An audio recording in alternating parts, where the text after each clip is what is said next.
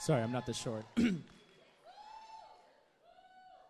morning, church. My name is Albert Roldan. I'm a junior at Eagle Rock High School, and I've been a disciple for about 3 years now. And I'm so fired up for this opportunity to be able to preach to you guys this morning. So the three of us who are going to be preaching, our theme is uncomfortable. And this morning, I'm going to be talking about uncomfortable evangelism. And I called it that because, you can probably relate to this. But have you ever tried reaching out to someone, or even trying to talk to them, and they backlash at you, and you end up standing there like, uncomfortable? And there's a story of a character in the Bible that has a very uncomfortable and intense experience trying to share his faith with others. So please turn to Acts 14:15 with me. Keep in mind that at this time, Lystra, the city that they were in, was full of just Gentiles. And this is one of the first stories we see of disciples evangelizing to Gentiles who had no idea who or what the God of Israel is. So already, that's an uncomfortable situation, right? It says, "Friends, why are you doing this? We too are only human like you. We are bringing you good news, telling you to turn from these worthless things to the living God who made the heavens and the earth and the sea and everything in them." Then in verse 19 it says, "Then some Jews came from Antioch and Iconium and won the crowd over. They stoned Paul and dragged him outside the city thinking he was dead. But after the disciples had gathered around him, he got back up and went into the city. The next day he and Barnabas left for Derbe." That's a crazy and incredible story, right? I mean, he was just sharing his faith to these people, and what happens? He gets stoned. Let me say that again. He gets stoned. Can you imagine being so hurt and so bloody and so broken that you're dragged out of a city because they thought you were dead? That's insane. And while I haven't been stoned, thank God, but I have been persecuted for sharing my faith before. It happened to me when I first became a disciple. I was really pumped, full of the Holy Spirit, and just willing and ready to serve. I wanted to save everyone at Eagle Rock and thought that everyone would just follow because of how God had changed my life. And so I decided to share my faith with a close friend I had since 5th grade.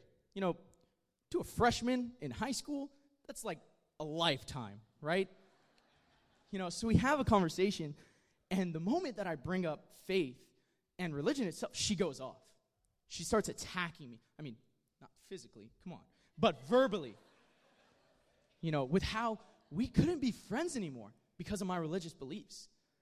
And that she said that as a Christian, I automatically became a hegemonistic, homophobic loser who needed a magical sky daddy to get me through my days. Those were her words. And that hit me hard. It hurt. But I kept my faith, and I was really happy about that. But living as a disciple in a public school, rumors started to fly. And after a while, rumors started to fly that I was gay. Because I didn't date. Like, what? And, being a young teen, I felt ashamed and judged. So I hid my faith, and I hid being a disciple, and just kept a distance from everyone, focusing on school and on sports. That amazing scripture that we just read and the story that I just told you remind me of a song by a Christian rapper. His name is Andy Mineo, and the song is called Desperados. And in the Wild West, a desperado was a term for a criminal. And the premise of that whole song is that as a Christian living in a non-Christian world, we can be treated like criminals, right? And I have a quote to share from that song. It says, "The way that they tell me to get out of town, and they aim for the throat. This is what I felt like. They were attacking me, coming for my throat. And so I stopped reaching out, afraid to get hurt again. And it showed in my walk with God. Because after a while, my mentor, Kevin Kawai, and I had a conversation. And I'll never forget what he said because of how simple he made it seem. He asked me, "Are you gay?" No. Then he asked, "Are you a hegemonistic, homophobic loser?" Again, no, with a little bit more conviction this time. And then he said, then go back out there. And it blew my mind because it made so much sense. And that leads me to my only point, which is another quote from the song. I ain't trying to be liked. I'm trying to be a light. I mean, this is the reason that Paul got back up. Because he realized that it should never, never be about us and how we feel and how these people feel about us as human beings. But it should be about bringing that good news to these people who don't have God. And the moment that we let our insecurities get in the way of sharing that good news, then we become uncomfortable. We become the situation. We need to be a light and reach out and evangelize. Let's turn to Matthew 28, verses 19, please.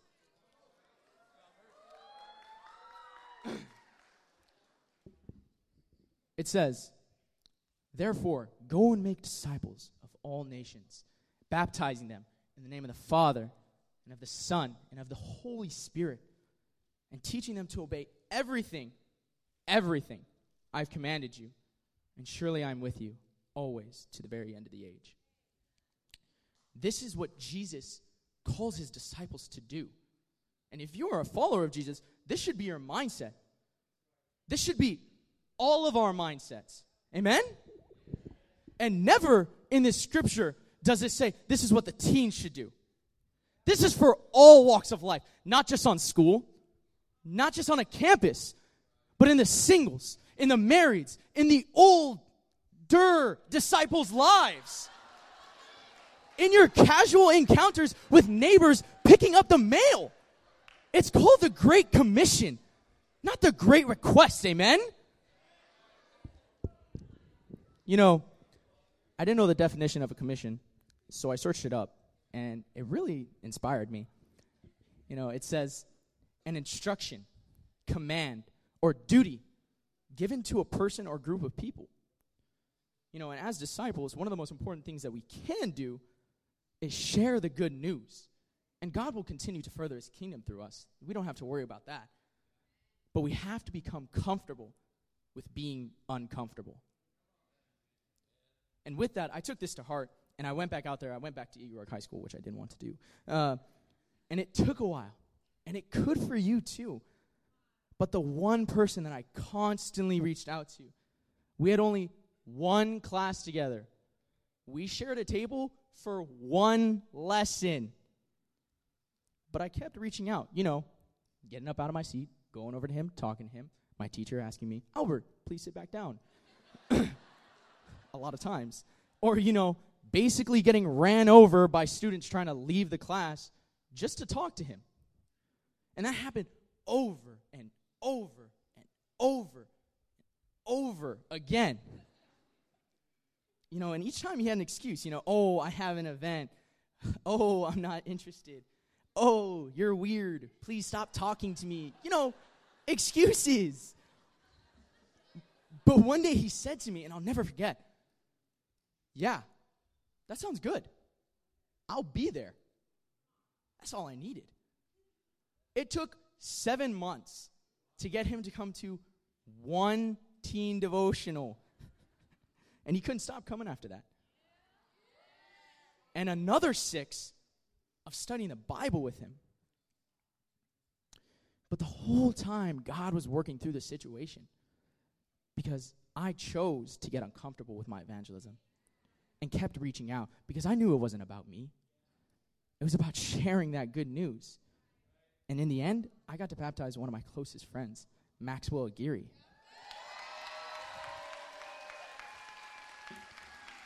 He's been a disciple for almost 7 months now.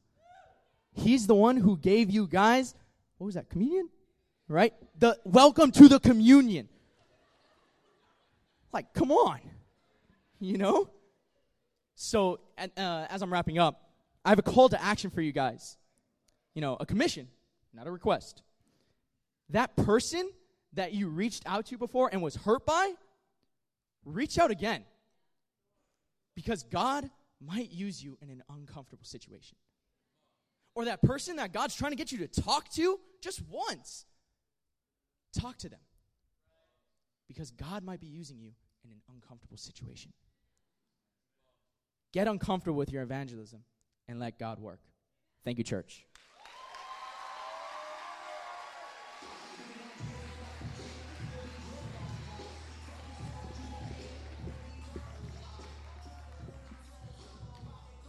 Please turn your Bible.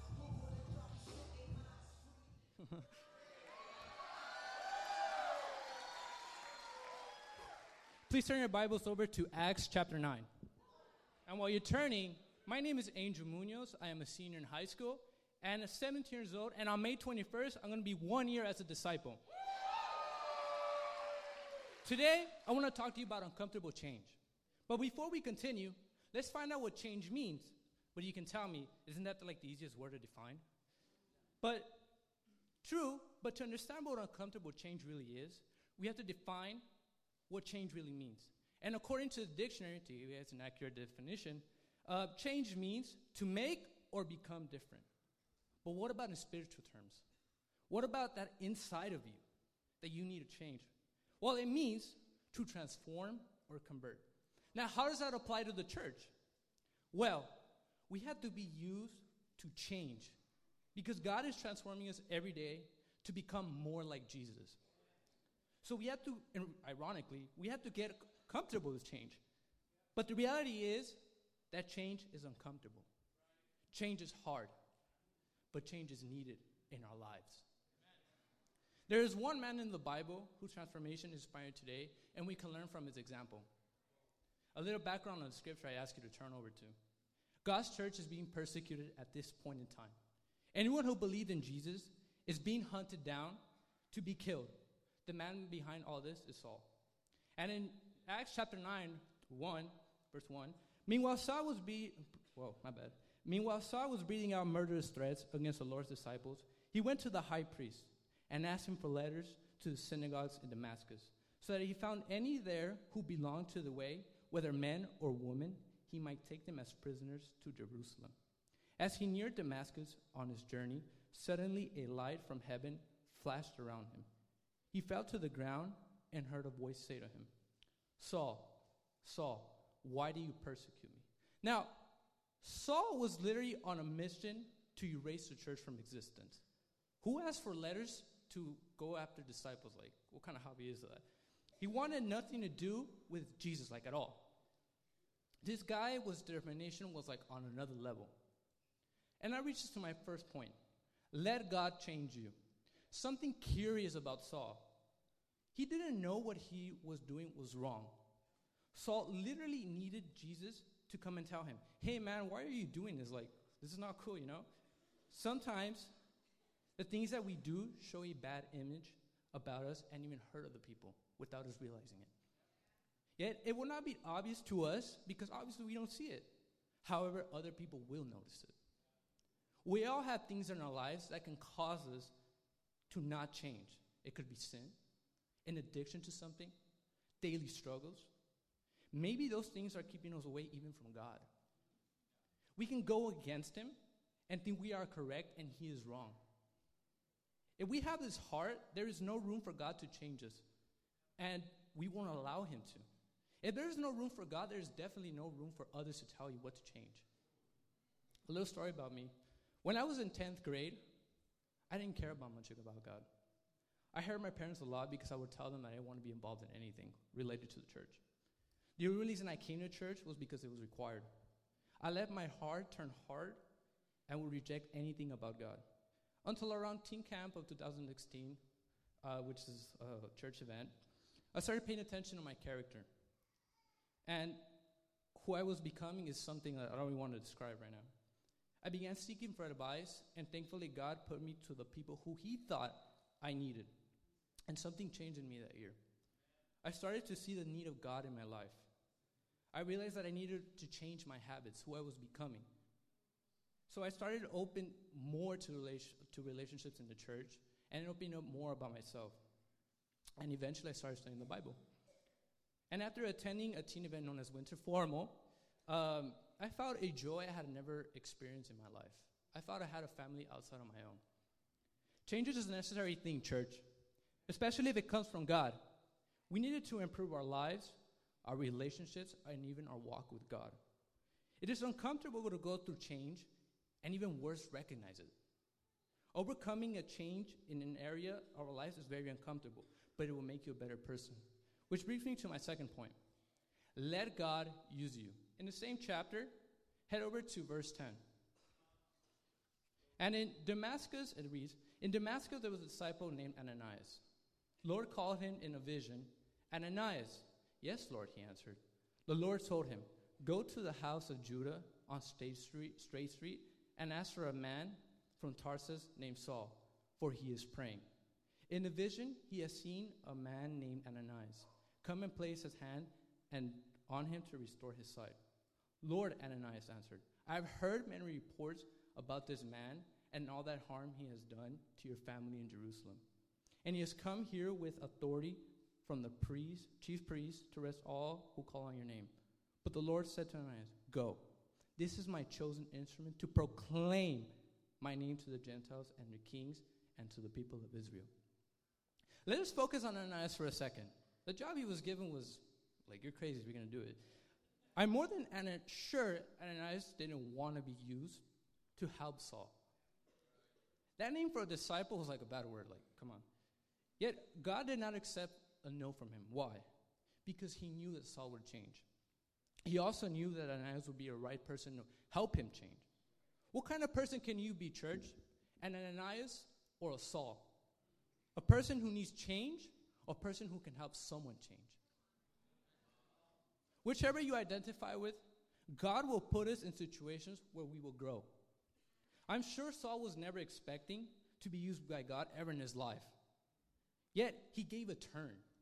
Alone the fact that he is praying after all that he did gives us a reason that Saul wanted a change in his life. It must have been very uncomfortable going from the biggest disciple hater, like this guy was killing people, to preaching the word about God. Like, imagine that. You go from like saying bad things about disciples, and then like you're over here preaching. Have you ever met a hater? Person like is always talking crap about other people. And then he goes to that person and he's like all nice to them. That's what Saul was, you know? And he realized that the convictions that he had were wrong. And that God would be able to do more with him with his power that he had. Imagine what God, if we allowed him to change us, can do in our families. Imagine what he can do to the marriages in the church, in the communities, in the world. To wrap up things, what is that thing that God wants you to change in you? What do you need to open up about?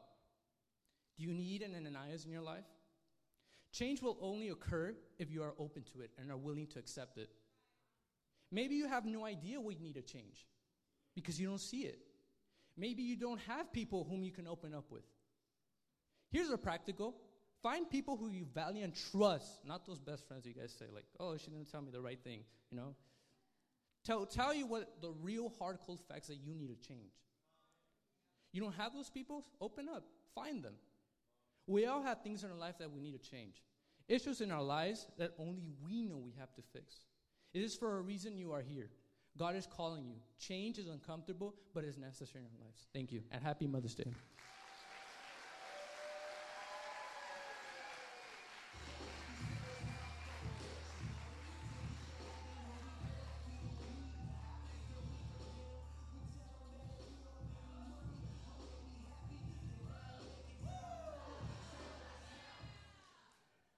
Sorry, I was fighting off those last demons. I'm ready for this. All right. Well, good morning, church. Oh, I said good morning, church. All right, let's go.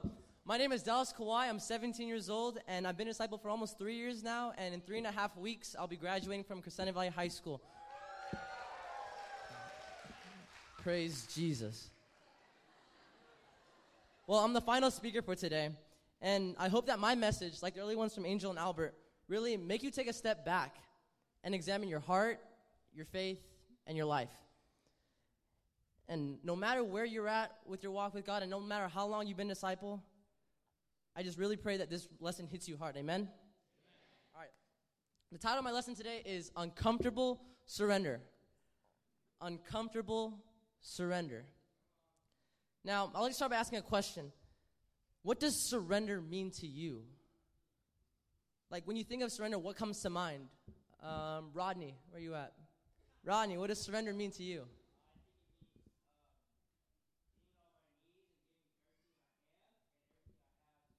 Good. Everything I have, and everything I am, bow on your knees. Great. Mrs. Callahan, is that you in the back right there? Yes.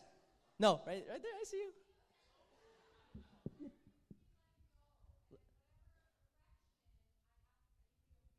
Yeah, awesome. Great. Letting go, being able to correction. Sorry, I'm only taking 2 answers. I know. We're all hyped. I know. We all want to be involved right now. It's okay. So we're all familiar with the concept of surrender. Like when the Axis powers surrendered to the Allies in 1945, ending World War II, or when the Galactic Empire surrendered to the Rebel Alliance and returned the Jedi, whatever you're into. And when you take it a step further, the idea of surrender isn't something we typically associate with success, is it? I mean, doesn't surrender mean you lost, that you were defeated, that you were beaten, or you gave up? Those are not things that we strive for, aspire to, or try to achieve. Let's turn our Bibles over to Luke chapter 18. We're going to read a parable about a man who wasn't quite ready to surrender.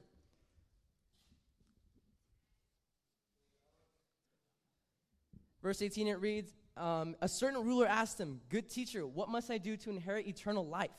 "Why do you call me good?" Jesus answered. "No one is good except God alone. You know the commandments. You shall not commit adultery. You shall not murder. You shall not steal. You shall not give false testimony. Honor your father and mother." "All these I've kept since I was a boy," he said. When Jesus heard this, he said to him, "You still lack one thing. Sell everything you have and give it to the poor, and you will have treasure in heaven. Then come follow me." When he heard this, he became very sad because he was very wealthy. Now, the rich young ruler wanted to follow Jesus, but didn't want to surrender everything he had. I mean, he was willing to give God a lot, actually, but just not everything. He drew a line in his life saying, this much and no more. My first point is, surrender is uncomfortable because of our need for constant control. Our need for constant control. Because aren't we all like the rich young ruler sometimes? Haven't we all, at one time or another, had something that we weren't willing to give up to God? Something that we weren't willing to surrender? Maybe it's a relationship that's sexually impure. Or maybe it's resentment towards someone, a friend or a family member. Perhaps it's an addiction to drugs or pornography. Or maybe it's just surrendering to God's will for our lives when things don't turn out the way we wanted. Because we want the blessings of God. We want the salvation with God, but without the surrender. Maybe you weren't that way when you first got baptized, but slowly, over time, you become more like the rich young ruler than you realized. Starting to take back parts of your life. Take back some of that control that you had given over to Jesus. Because you gave it all to Jesus at baptism, but then all turned to most, and then most turned to half, and now half could be at some, and maybe even some has not turned to none. In the last 3 years of high school as a disciple, I've had many highs and many lows. There were many times when I was surrendered and I trusted God, but there were also many times that I felt I needed to take back control of my life and rely on myself because I felt that God had let me down and that somehow God's plan fell short of what I wanted. My dream was to play Division I college soccer, and things seem to be lining up for me to do that. But right now, as of today, it's not in God's plan. There was a path that I could clearly see to an ideal future. Everything that I could have hoped and dreamed for was laying out for me, and all the pieces were falling into place.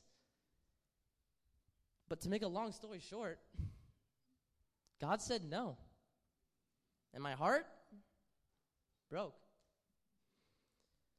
Did I do something wrong, God? Was I a bad Christian? Why is this happening to me? Why? Can anyone else relate to these kind of things, these kind of questions? Because I know I can. Because some days it's still hard to remain surrendered to God and really trust that He has a good plan for me. And hopefully He brings peace to my heart. Because you see, church, we all have a problem. Maintaining control is our second nature. Our culture rejects the idea of surrender because it makes us look weak. And does anyone in this room right now want to look weak? No, right? However, when we don't surrender everything to God, we just show how little faith we really have in God, including me. When our faith in God is weak and we let our drive for control override our faith in God, we leave our relationship with God in the wake of our selfishness and fear. This leads me to my second point. Surrender is not uncomfortable when we let go and let God. When we let go and let God. Church, letting go and letting God is the answer to our need for constant control. I want to share a story with you guys. You guys still with me? Yeah. All right. So there was a man who was climbing a mountain, lost his footing, and began to slide towards the edge of a cliff. Just as he went over the edge, he grabbed a small bush and held on for dear life, dangling over empty space. The bush's root system was starting to pull loose from its weak hold on the rocky soil. The man began yelling at the top of his lungs, "Help, help! Is anyone up there who can help me?" A voice answered, "Yes, I can help you." Intensely relieved, the man offered the answer. Who is it? He asked. Sorry. The answer came back, "I'm the Lord." The man offered his praises and gratitude to God. And he asked, "God, what do you want me to do now?" The answer came back, "Let go of the bush." After a long period of silence, the man yelled, "Is anyone else up there?" So how about you, church? What bushes are you not willing to let go and let God catch you? Let's return to the story of the rich young ruler in Luke 18 and point out something that we need to understand. In verse 19 it reads, "Why do you call me good?" Jesus answered. "No one is good except God alone." No one is good except God alone. Church, this is the main reason why we need to let go and let God. To say that God is good means that God always acts in accordance to what is right, true, and good. Goodness is a part of God's nature, and He cannot contradict His own nature. God is the standard for what all that is good. His intentions and motivations are always good. He always does what is right. And the outcome of His plan is always good.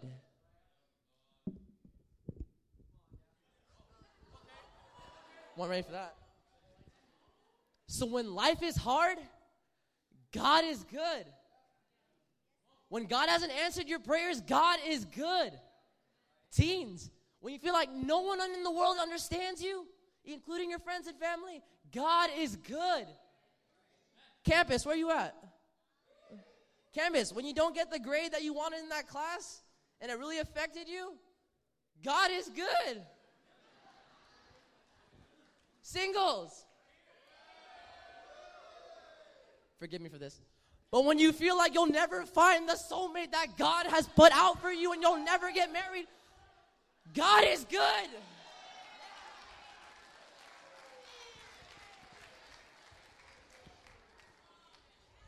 Marrieds, when your relationship and your marriage is going through a rough patch, like all marriages do, God is good. God is good. Church, say it with me. God is good. Amen.